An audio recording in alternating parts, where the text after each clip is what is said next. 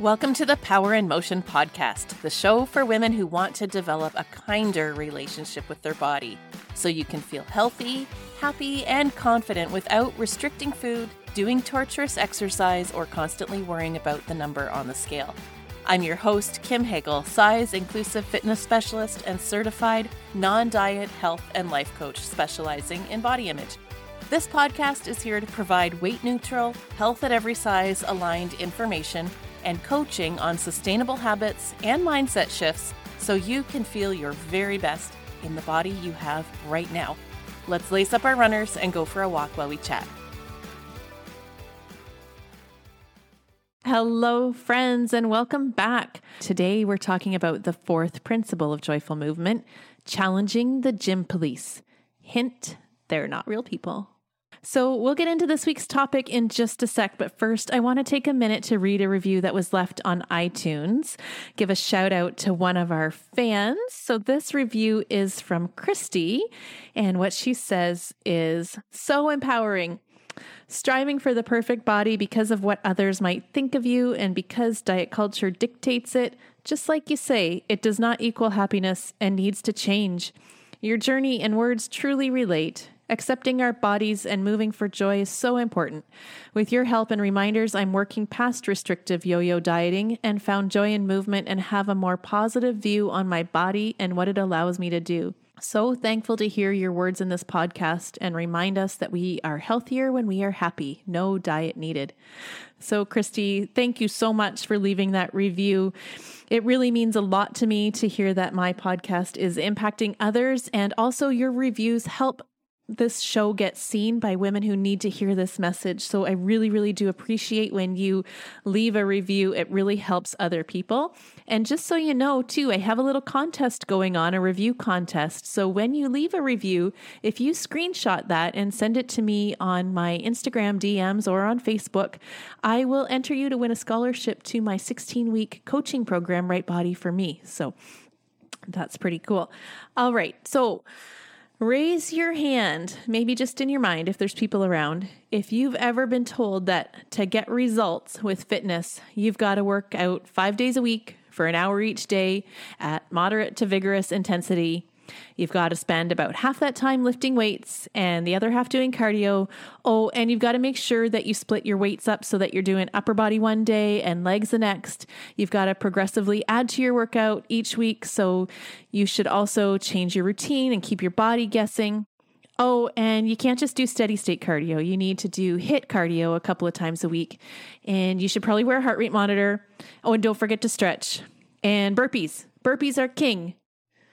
You know who's saying all of this? The gym police.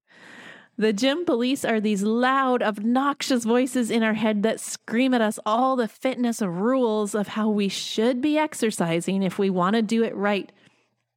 And I don't know if you've ever found yourself being yelled at by the gym police, but if you have, where did listening to them get you? I'm going to guess stuck. The gym police are awesome at highlighting everything that you're doing wrong, and they make you feel terrible about yourself, which keeps you from doing anything. I mean, if you can't get it right, then why bother? Am I right? So let's expose the gym police, these nasty voices in your head, for what they really are, okay? Gym police are just thoughts that aren't even really true. These inaccurate thoughts are usually used to reinforce negative thinking or emotions, telling ourselves things that sound rational and accurate, but really only serve to keep us feeling bad about ourselves. There's about 10 or 15 different types of cognitive distortions out there, depending on the source you look at, but the gym police usually show up in the form of two distinct types: comparing and shoulding. Have you ever compared yourself to others at some point along the way? Maybe feeling jealous of the accomplishments of a friend, wishing you had someone else's body, envious of how easily everything seems to come to this certain person.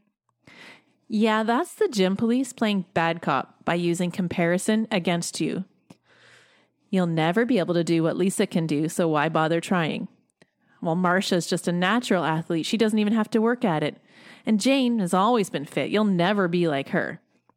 Then the gym police love to add insult to injury by reminding you of everything you should be doing. You already feel like you'll never be as good as everyone else, but then they throw a side of guilt on there by shouting at you all the rules you need to follow in order to be healthy and happy, and twist the knife of self-hatred just a little more. Should statements appear in our brain as a list of ironclad rules about how every person should behave. The gym police say, you should get a gym membership, you should lift weights, you should stay away from carbs, you should learn to run, you should lose weight. Basically, they're saying, this is what it takes to have a healthy lifestyle and ideal body, and everyone, including you, should be doing it this way, no matter what.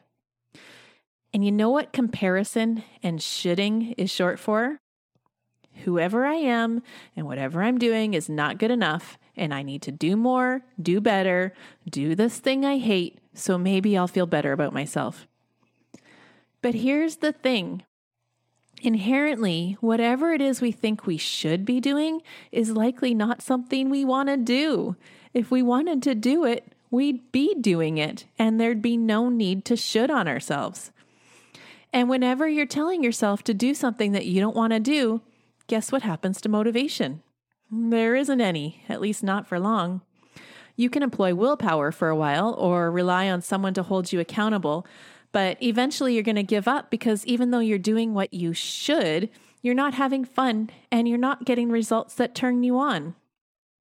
A little side note here on accountability, just because it's something I hear all the time in my work as a trainer, and I think it bears talking about. People will always ask me to hold them accountable or to motivate them so they'll show up and do the thing. Basically, they're asking for me to be their gym police, to keep shouting at them when they can't stand up to the voices in their own head anymore. When their shoulding and comparison defeats them and the willpower runs out, they want me to force them to keep doing the dreaded exercise in hopes that I will be able to get them to stick to it. It never works. They still end up quitting, and it makes both of us feel like crap. So I don't do it. My goal as a trainer is to get you to quiet the gym police and find out what moves you so that you can feel motivated all on your own. When we compare ourselves to others and should on ourselves, it's a sure sign that we feel bad about where we're at. We feel inadequate, unworthy, not good enough. We feel like everyone else is better than us, that we are a failure and will never figure this thing out. And as a result of those feelings, we don't stick to anything. We avoid, we numb, we stay stuck. But Kim, you say, isn't there a right and wrong way to exercise and eat?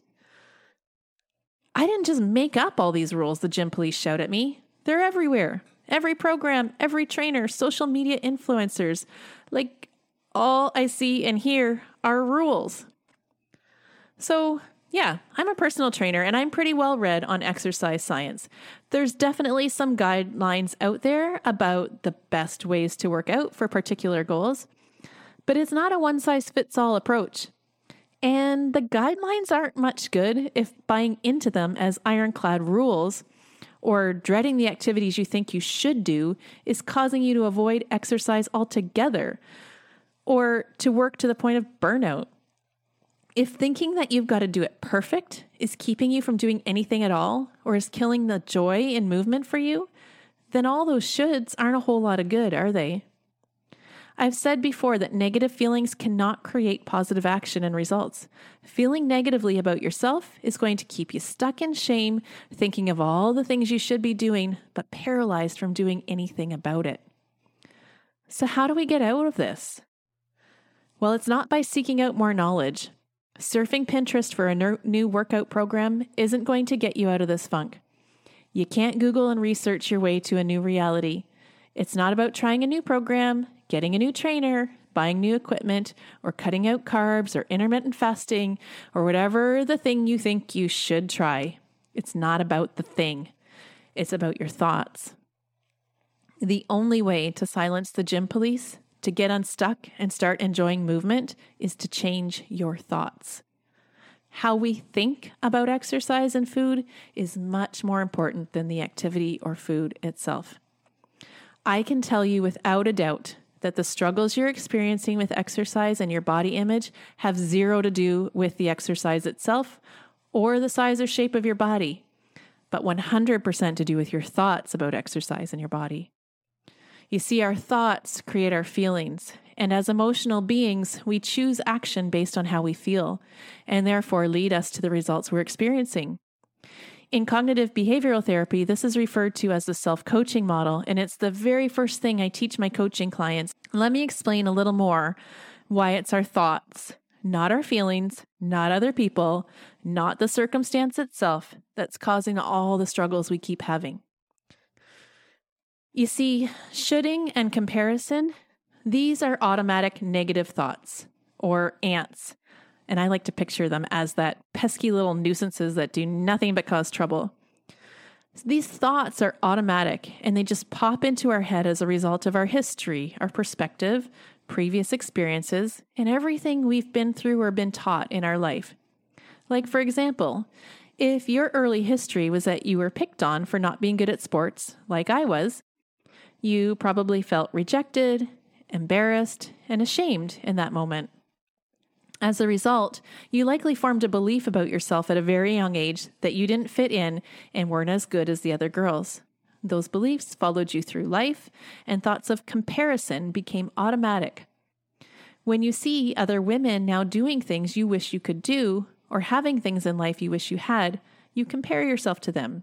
And you should all over yourself because you see them doing things and assume that you should be doing the same thing as them so that you can have the results you see them having.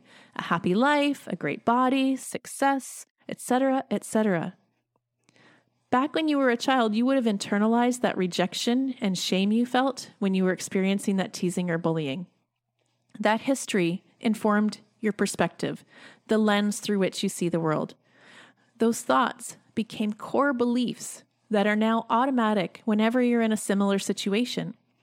So in the present day, when these automatic comparisons and should thoughts show up, that feeling of rejection and shame is right behind it. Now, how does a person act when they're full of shame? Well, depends on the person, but there's a number of coping mechanisms we employ in an effort to try to keep ourselves safe and avoid this horrible feeling. We either numb with food, alcohol, or any other substance, or we retreat in withdrawal, like we avoid exercise, isolate ourselves, or we overcompensate in other areas like work, Martha Stewarding, that is a verb, I made it up, but it's a real word, or even over-exercising to prove to ourselves that we're as good as those other people. Whatever the behavior, either way, we stay stuck. The gym police keep screaming at us, we keep comparing and shoulding, but we go nowhere and just feel worse and worse about ourselves. The only way out, the only way to silence the gym police is to change your thoughts. In my program, this is a fundamental pillar that we study. My coaching students become masters at their thoughts, and it changes everything for them in terms of their body image and how they view movement. As they learn the process of changing their thoughts, they are empowered with so much choice, like a whole world of possibility becomes available to them. Now, that process is a bit involved for this podcast, but I'm going to give you some steps that you can take today to get you started. Here are 4 simple ways that you can squish those ants dressed in police uniforms shouting at you. Number 1, don't get caught in the trap. When you notice yourself comparing and shoulding, recognize that you're having a thought about yourself. The gym police don't come to inspire you. They come to make you feel bad about yourself. See those thoughts for what they are, a way to keep you stuck. Number 2, recognize that you don't have to believe all your thoughts. Our thoughts, even the ones that we've subscribed to for a really long time, don't have to be true. Thoughts are actually neutral. It's just that you've assigned value to certain ones. For example, I hate cheese. I believe that cheese is disgusting. But is that necessarily true? You're probably saying, no way. Well, it's true for me, but only because of my perspective and opinion. I recognize that it's possible that cheese is delicious for some people. So question your thoughts. Ask yourself, is this true?